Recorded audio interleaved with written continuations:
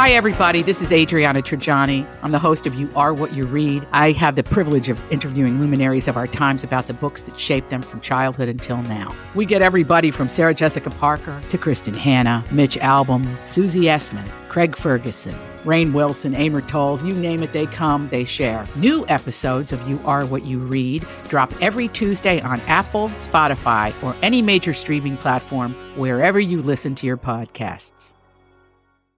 I need information. I need it 5 minutes ago.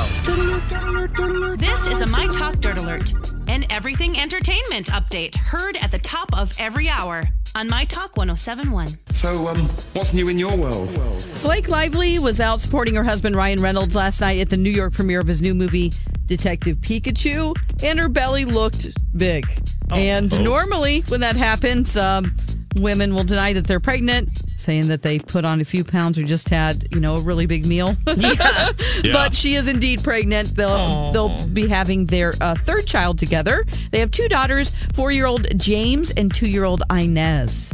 Oh, cute. Oh, that's a cute name. Yeah, James and Inez. So, yeah, I don't know what they're going to, who knows? It could be a little boy. Just never know. So, yeah. Yep. Yes. Okay, People did a piece on lists of celebrity names and how they got them. Some of the funnier ones here, Queen Latifah, she said Latifah means delicate and very kind in Arabic. And she liked that juxtaposition between the boldness of Queen. So that's pretty cool. Post Malone said he was 14 and he needed an alias, so he put it through a rap name generator, and that's what he got. No way. Yeah, his name is Austin Post, and he put his name in there, and it came out Post Malone. So cool. Oh, that's funny. Yeah, Cardi B, her sister's name is Hennessy, so everybody used to call her Bacardi. So she just shortened it to Cardi, and then the B stands for whatever, depending on the day, beautiful or bully. Whoopi Cushion, Whoopi Goldberg, she said her name, she wanted something fun, and people would tell her, you're like a whoopee cushion, you're so fun. So kind of a fun thing. Yep, I'll just put that on our show link so you guys can look at all of them. Pretty cool, yes. Okay, let's see here. Oh, that's not the right page. Okay, Kelly Clarkson had her appendix out after hosting the Billboard Music Awards. Yes.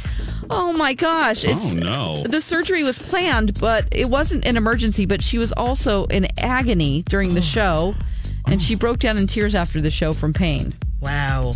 Show must go on, huh? Oh my gosh, yeah. Literally. Now, no one has an excuse if Kelly Clarkson could perform with that kind of pain. Right. Yeah. Didn't she do an amazing performance, like a medley of her songs? Yeah, twice she performed, and all of the outfit changes, too. Oh, gosh. Wow. Nobody can ever have an excuse again. Let alone hosting. Yeah. Wow.